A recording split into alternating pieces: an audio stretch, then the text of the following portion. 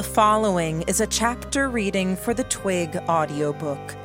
Please support the original author at twigserial.wordpress.com. Thank you.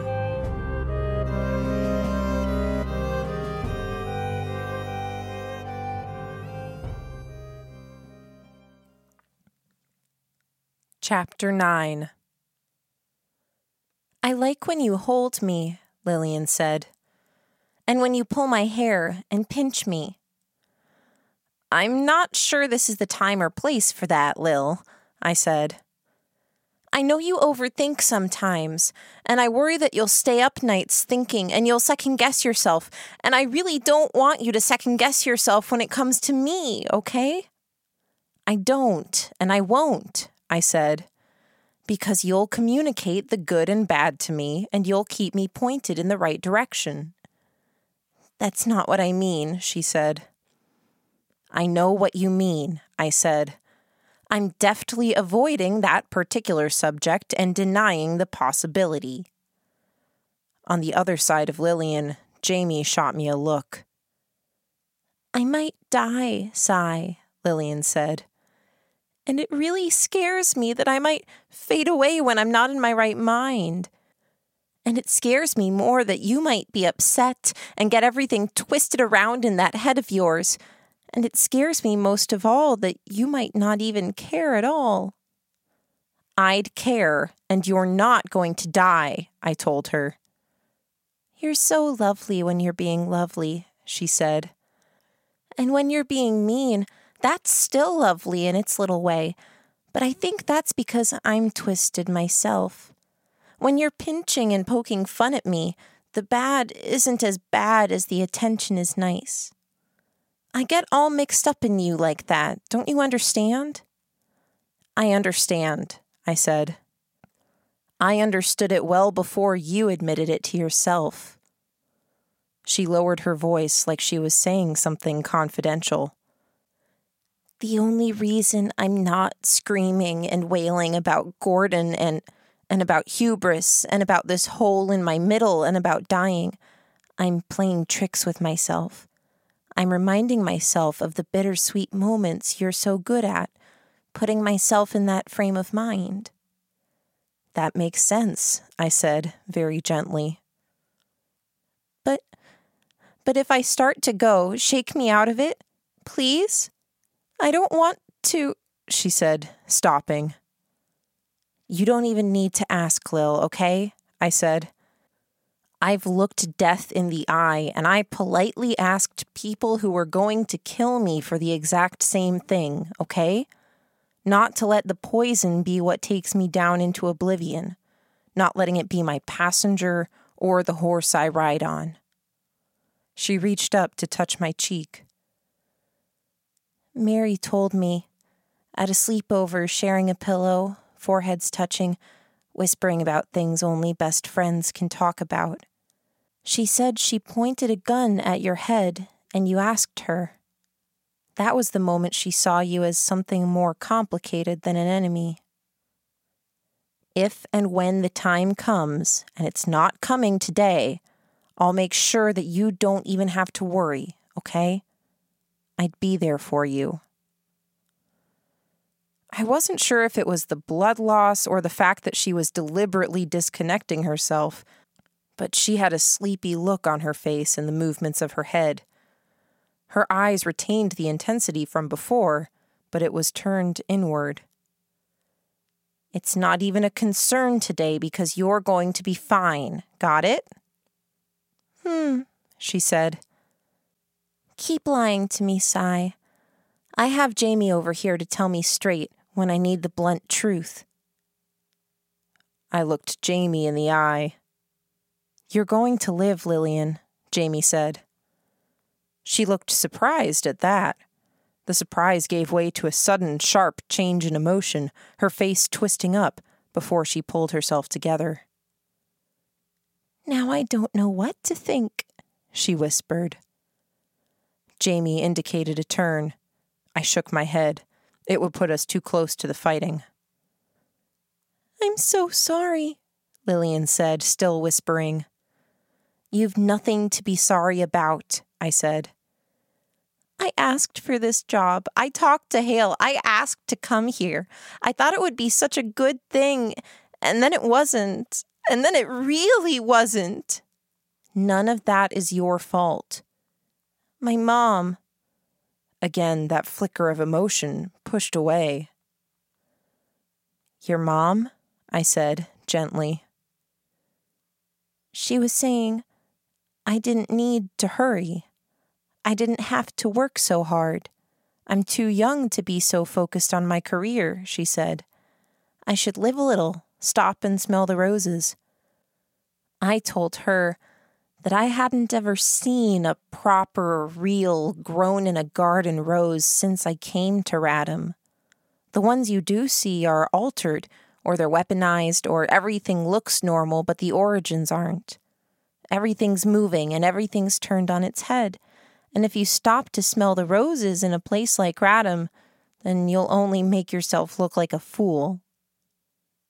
The look on her face. I think she thought I was calling her a fool. I didn't mean to. There are real roses in Radham, Jamie said. Are there? Lillian said. I'll show you sometime, Jamie said. After we get through this.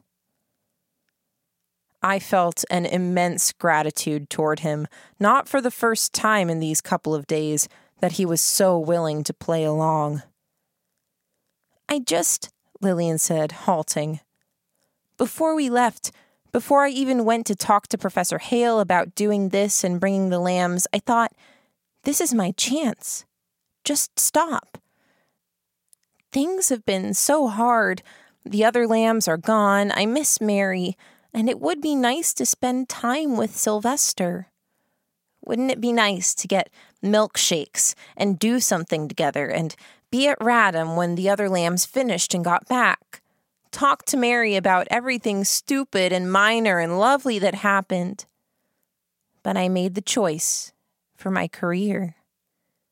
Now Gordon is dead, and Hubris is dead, and I might die.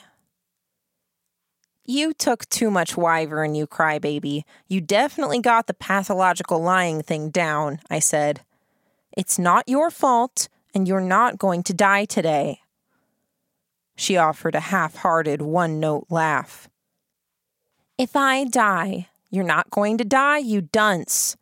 Then pay a visit to my mom and dad. You'd have to do it, Cy. Lie to her face about how things went.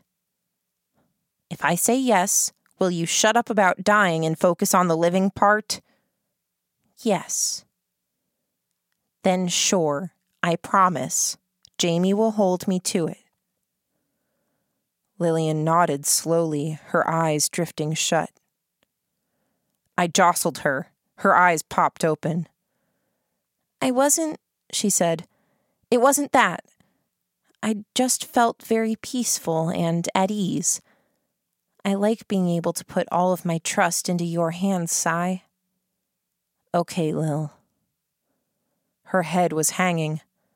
Above and over her field of view, Jamie raised a hand, gesturing. Slow, feet. It was true, now that I paid attention. Lillian had one arm over my shoulder, one over Jamie's. I had one arm around her back, a hand on her chest, so I could maybe stop her from falling forward if she stumbled. She was leaning on us more, her feet were dragging and scuffing the ground, and we were moving slower than we had been a matter of minutes ago. Think. Could we muscle our way to victory? Were there any hostages we could take that would matter, enabling us to turn Mauer to our ends, or at least getting him to the point where he might listen to us for long enough for me to say what mattered? Evasion. Could we make our way through and to the other end of his camp and somehow trip up the twins, ensuring they tangled? Deception? Misleading? Instead of moving ourselves in a better way, could we lead the twins in the wrong direction? Draw on any of our individual talents. We had Jamie's memory, but I wasn't sure how we could use that. Gordon was dead, or we might have been able to use his sense of tactics. Not necessarily to put together a plan, but to at least feel better about whatever plan he chose. Hubris was a defensive tool, able to let us know when the twins were coming, and we didn't have him either. I could hear the noise of the crowd, mingled with gunfire and noise. The crowd had a light, too, and further down the street, 250 meters down, past 2 intersections, that glow was bleeding out into the road ahead of us. We were close to Maur's camp. If we found a way past the perimeter and mingled with the people in the crowd... No. Every idea I came up with met with a firm no. I was sharper on Wyvern, but I couldn't see a solution. I had emulated Jamie in the past, and I'd done a shitty job. Could I be a Mary and rig an ambush that would buy Lillian time to perform surgery on herself? I would have to emphasize the ambush over the actual fighting to accomplish anything, because I couldn't fight. Could I play Helen, and act, or be the Helen behind the mask, the monster, and catch my enemy in a position where they couldn't fight back? My mind was pulling the characters into existence, so real in my mind's eye, I could almost see them. Gordon, standing in my peripheral vision, the light from a side street catching the moisture in the corner of one eye.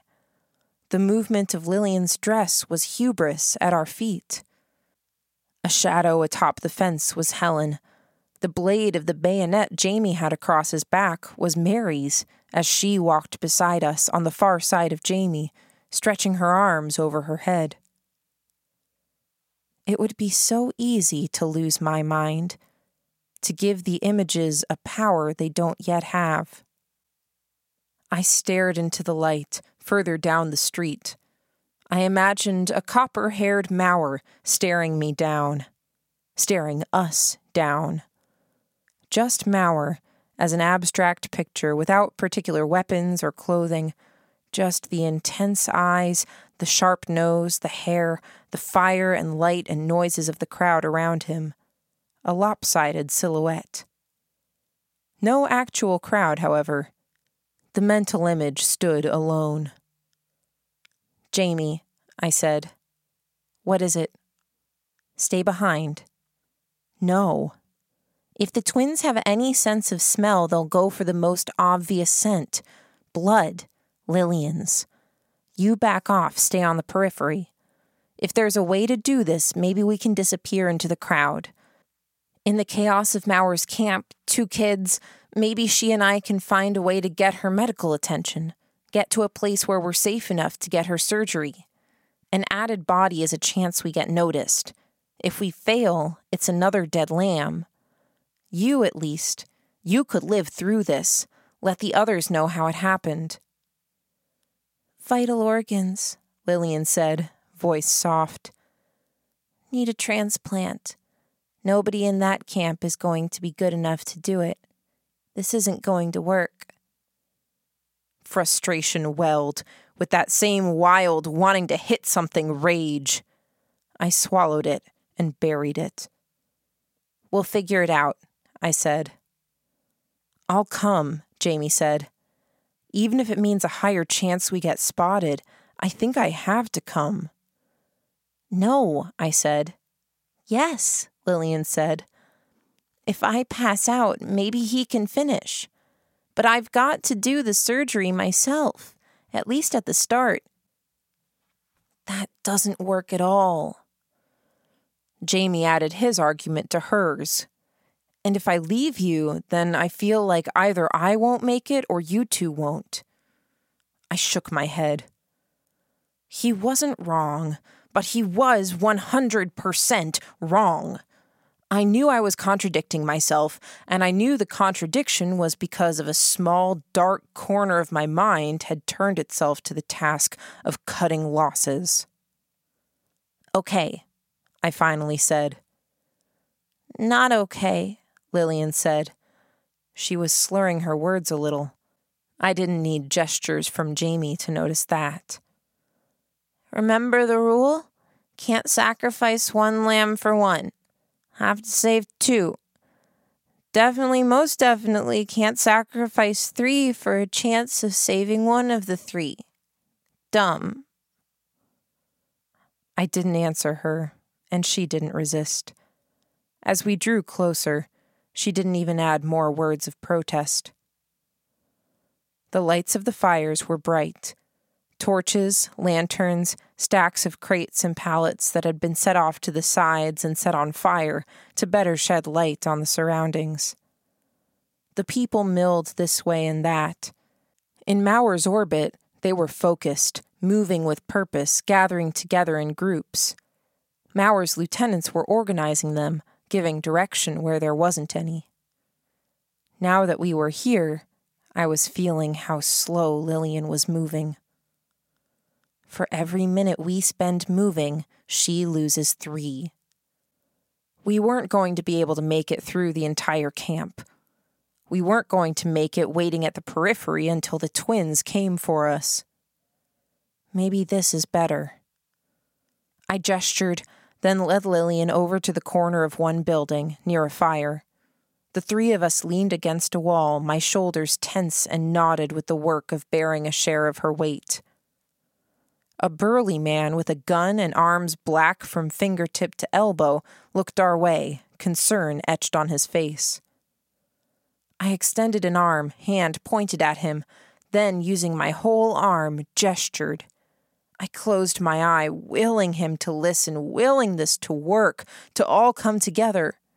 The wrong person at the wrong time, the attention of bystanders moving faster than this man and words could, it could end us. But the alternative was seeing another lamb die, and very possibly dying myself. He approached, wary, slow. I opened my eye, watched as his eyes moved. He saw the blood on Lillian's shirt front, dripping down her dress and stockings, and picked up the pace. His voice was inaudible in the commotion that was Maur's army. I had to raise my own voice. "The nobles are here. Spread the word." Confusion crossed his features. He indicated Lillian. I thought the words he uttered were something like, "What about her?" But I couldn't be sure. "Spread the word," I repeated, clenching my fist. My other fist held Lillian's hand. "Nobles." Jamie was looking at me like I was crazy. When I'd imagined Maur, I'd imagined him standing alone. That was the trick. To frame things in such a way that I was confronting him, not his army. There were other hurdles to cross. To actually attempt to communicate with a man who we had attempted to burn alive just hours ago before he communicated with us by way of gun and bullet. We'd sicked the Breckwell beast on him, too. I wasn't sure if he knew enough to blame us for that. We'd killed his buddy and ally, Percy. We'd dismantled his plans in Radham. He was a good orator, but a gun was louder and better at getting the last word in. In this, I was using his army to reach out to him, to communicate the message I so dearly wanted him to recognize before he could pull that trigger. I clenched Lillian's hand harder. I was aware of the attention we were getting. Putting a hand out, I gestured. Eyes, dark. Close your eyes. I closed my eye and bowed my head. Lillian had talked about this, about liking it, surrender. I detested it. My eye closed, my other eye blinded. I relied on my hearing, listening to what Maur must hear so often. The ebb and flow, the nuance, the sentiments, the directions that people were moving even when they stood still. I could hear the quiet as if it were a physical thing, as voices lowered, as attention shifted away from dialogues and to him, to Maur, or to his lieutenants. If he was placed differently, if the lieutenants were faster to arrive, They might well obey his orders and put bullets in us. The lowered volume was more powerful in this climate than any roar of an explosion or dull crack of a rifle could be. I listened, my altered awareness moving to my senses, drawing a complete picture of the crowd. I could feel the chill as wet snowflakes settled on my forehead and nose. He was standing in front of us, watching. The crowd watched both us and the man who led them. "You tried to burn me alive," he said, his voice carrying. "Good soldiers died in that fire. Good work was undone." I opened my eye. I met his gaze. Every inch of me wanted to reply, to retort, to engage him in a duel of words. Silence, though, had its own power. "Every time I see you, people die. Things fall to pieces, and the old order falls back into place," he said. Silence. I couldn't reply now. If it came down to an exchange of words, I would lose. I knew that. "The manipulative snake, the boy with the perfect memory, and the Academy's pet who keeps the monsters alive. There are more, I know. Are they circling around, trying to free the primordial war beasts?" His voice had such power to it. It sounded like it belonged here, amid the noise of the crowd, the distant shouts, the crackle of fire, the gunshots. "Dead," I said. My voice had none of that power. "My friend and brother, the dog that worked with him. The others are in another city." He stared me down, trying to find the lie. "The blonde one," he said. I nodded once. "Good." I couldn't maintain the eye contact, hearing that word from his lips. I clenched one hand. "The nobles, you said?" "Yes," I said. "Explain." "They're out there. They're probably even listening to this dialogue between us. They're that close." "And you want to work with us to stop them? Shall I commit some of my best soldiers to hunting down this phantom enemy and expect them to return alive with the heads of nobles? Or should I learn from past mistakes and assume this is a trap?" There were so many loaded guns pointed in our direction, but they were Maur's men. The civilians were watching, taking it in. So many of them were altered. Framed by the fires, they looked like the legions of hell, in raincoats and the thick, coarse clothing of sailors and laborers. I felt Lillian's grip get weaker by the moment. "I'm expecting that you'll kill me. I'm counting on the fact that you'll spare her, spare Lillian because she's human, because she has parents to go back to. Take her, keep her prisoner, but let her live." "And the other one?" "The other one, Jamie. The nobles let him live. They took my damn eye. They killed our dog. They left her dying and almost killed me, but they didn't act against him. When he was going to come with us, they tried to keep him. You can probably keep him prisoner and barter him back to the Academy, or use him against them. Me? I'm not that valuable." "And the blonde one? You left that out." "The Academy killed him," I said. "Not the nobles. In the midst of all of this, his heart gave out." There were distant shouts.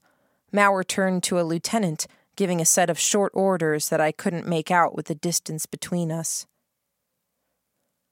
"You're willing to die, but you want me to save those two," he said, returning his focus to me. Again, There was no answer as good as silence. Surrender.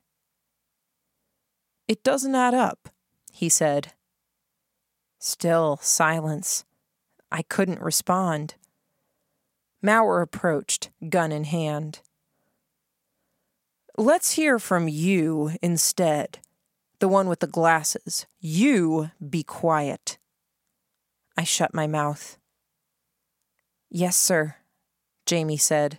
His voice sounded hollow. "When I kill him, am I supposed to believe you'll be okay with it?" Mauer's words had such a ring of finality to them. "That you'll cooperate?" "Okay? No, never. But that's the deal we made, that we can only sacrifice ourselves if it saves 2 others. I know our history, Reverend. I won't hold a grudge if you do it. It'll hurt. I'll remember it all perfectly, but I won't hold a grudge." Mauer drew closer to me, pressing the gun to my chest. The situation was so desperate that he could shoot all 3 of us and the crowd would forgive it because Mauer gave them a chance. He was weighing the odds, trying to discern the ruse. Yet I'd never been more honest. "It doesn't add up," Mauer said, to me, not to the crowd. I wasn't sure they could even hear. "They took my eye. They killed our dog. They hurt her. I don't have a way to save her. I don't have a means of retaliating against them. Standing here with you and your army pointing guns at us gives us better odds than being out there, free, not a gun in sight, with them. Shoot me. Seal our blood pact so you get your justice and I get to save these 2. Jamie will tell you the particulars of the enemy you're facing." "The twins," Jamie said. "The Baron Richmond, too. The Duke is your enemy on this battlefield." "I knew that already," Mauer said. His eyes were so dark, with the angle of his head keeping the light of the fires from reaching them.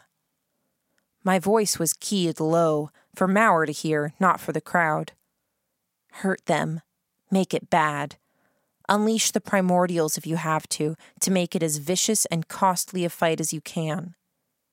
"What changed?" Mauer asked. "If I told you it would sound manipulative," I told him. "It would hurt my cause more than it helped. Please save her. We're running out of time." "I know you're running out of time," Mauer said.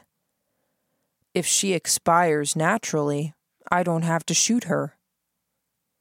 A full body chill took me. He went on, voice a purr. "It makes the remainder palatable. Doesn't this move the conversation along, add to the pressure? I want you to tell me the truth. Tell me why you're really here." I couldn't answer. If I told him, he would laugh in my face. Too transparent, too obvious a manipulation.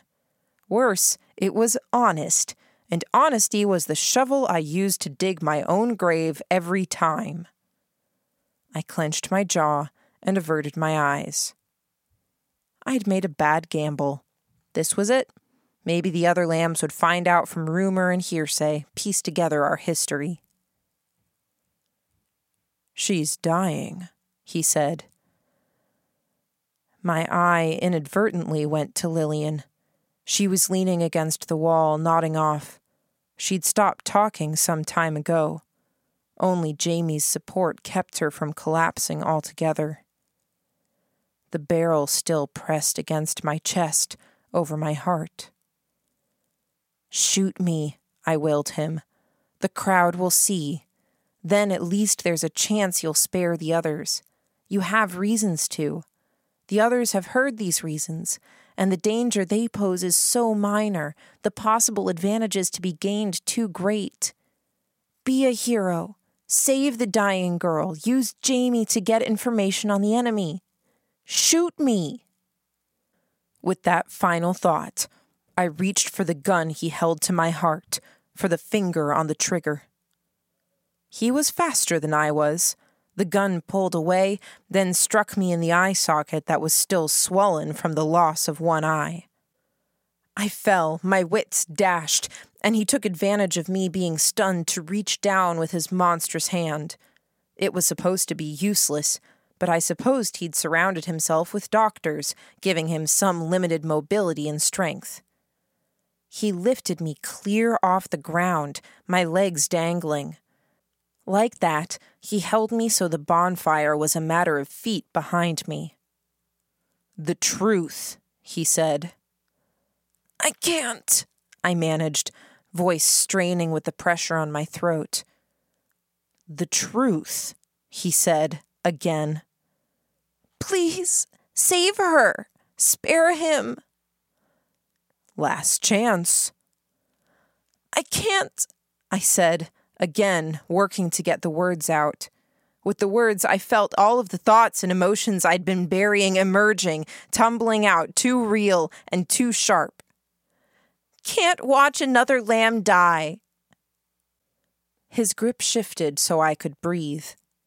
His eyes stared through me, now reflecting the flames where they'd been so dark. The heat of the fire roasted my legs, made the cut in my calf prickle, my shoes too hot. Literally held over the fire. I went on. "And I know it sounds manipulative, because I know you saw your comrades die, and it's why you fight now.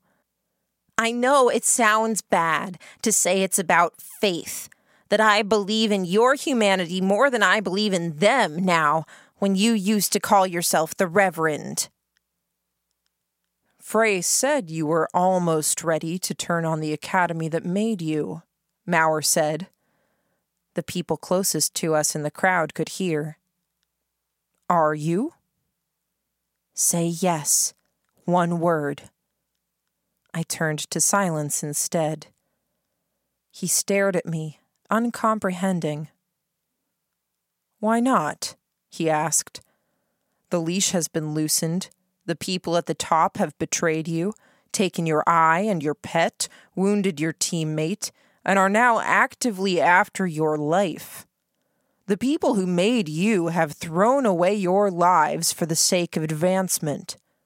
They perverted you, made you something dark and twisted. Why wouldn't you turn your back to them?" The fire burned hotter beneath me. "Take away what they gave me, what they made me into, every place I really know, the people I love and the people I hate, and I'm not sure what's left," I said. He moved me to the side and let go, dropping me to the ground by the bonfire. He could have said so many things, explaining the decision, driving a poignant word home. He had the ability to control what he said and how he said in so many masterful ways. He chose the damning silence instead.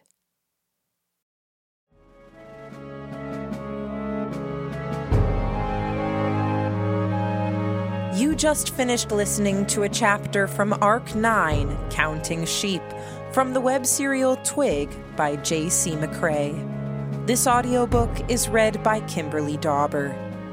If you enjoyed this reading, you can download or listen to all chapters directly on our site at audiotwig.dauber.kim, or you can find us on your favorite podcatcher under Twig Audiobook. Thank you for listening.